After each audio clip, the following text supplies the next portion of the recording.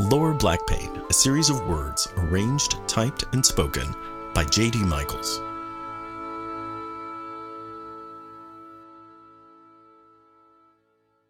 Babies leak. They're not really waterproof. I mean, they are on the outside, but not exactly from the inside. As soon-to-be parents, we were told that there were two types of leaks in children. Let's just say chimneys and basements. We had a chimney baby and took it in stride that we were responsible for maneuvering a soft, uncovered pint glass filled with delicious formula. Every so often it might tip over, or we'd squeeze it a little. And then gravity and physics took over, and we were but peasants in the line of Pompeii. Then we met a basement person. They were so much calmer than we would have been in their situation. If our life was volcanic, then theirs was, well, worse. We approached our challenge with a splendid array of darling little kitchen towels in our kit bag.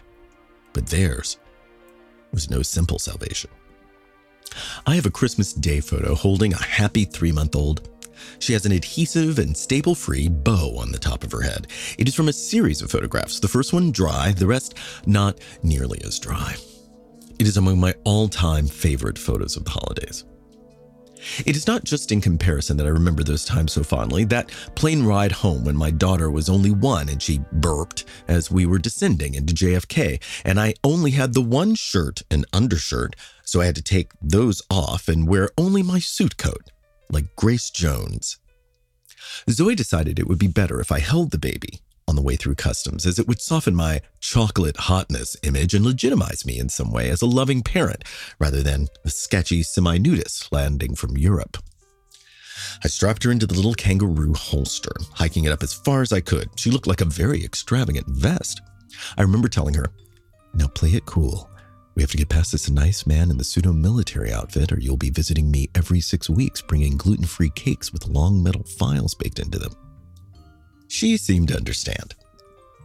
The customs guard barely raised his head. He took my document and scanned it and glanced at it, then scanned it in the other machine, one horizontal and one vertical, then glanced at me and then back at the document, and then glanced at me again and the passport again, then just straight up looked. "They're with me. We're all together," said my completely unsuspicious wife. It became immediately evident that her reputation was now tainted by the company she kept, as he now looked at us all. "Were you traveling for business or pleasure?" he asked with slightly narrowed eyes. I was 2 seconds away from saying, beeznooz, in a proto-European accent and letting it ride to see if I could get away with it. But the baby felt this foolishness rising and answered the man herself. It wasn't in English, but it was definitely a direct answer to the man's question. Even he recognized that, though he did not take the bait. "And your final destination?" he added. "Home. We're home. We live in Brooklyn," my wife excitedly replied. I'm sure she thought I might begin to wax lyrical about where any of us are truly headed, which was ridiculous, yet entirely accurate. He didn't say it, but that was the look on his face.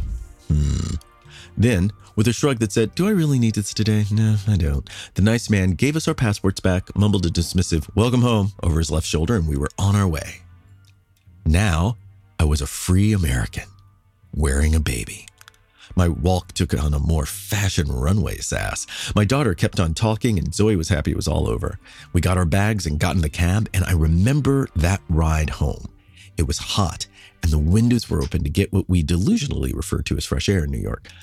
I remember the BQE and the buildings in Williamsburg, and here I was, a part of the city, and that moment was glorious. That's what I think about when the Christmas carol goes, comfort and joy.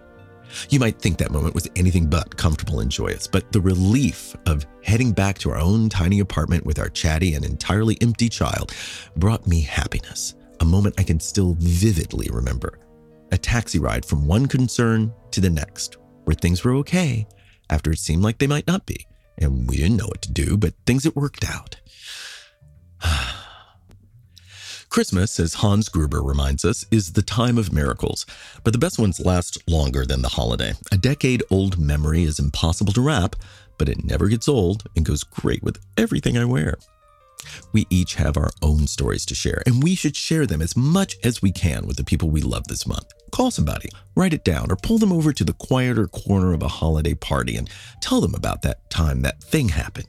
Share your own tidings. Okay, I did have to look that word up. Oh, and don't take your shirt off at the airport. I think that's more of a summer look. Lower Black Pain is a Michaels Adams initiative and a Cabs Everywhere production.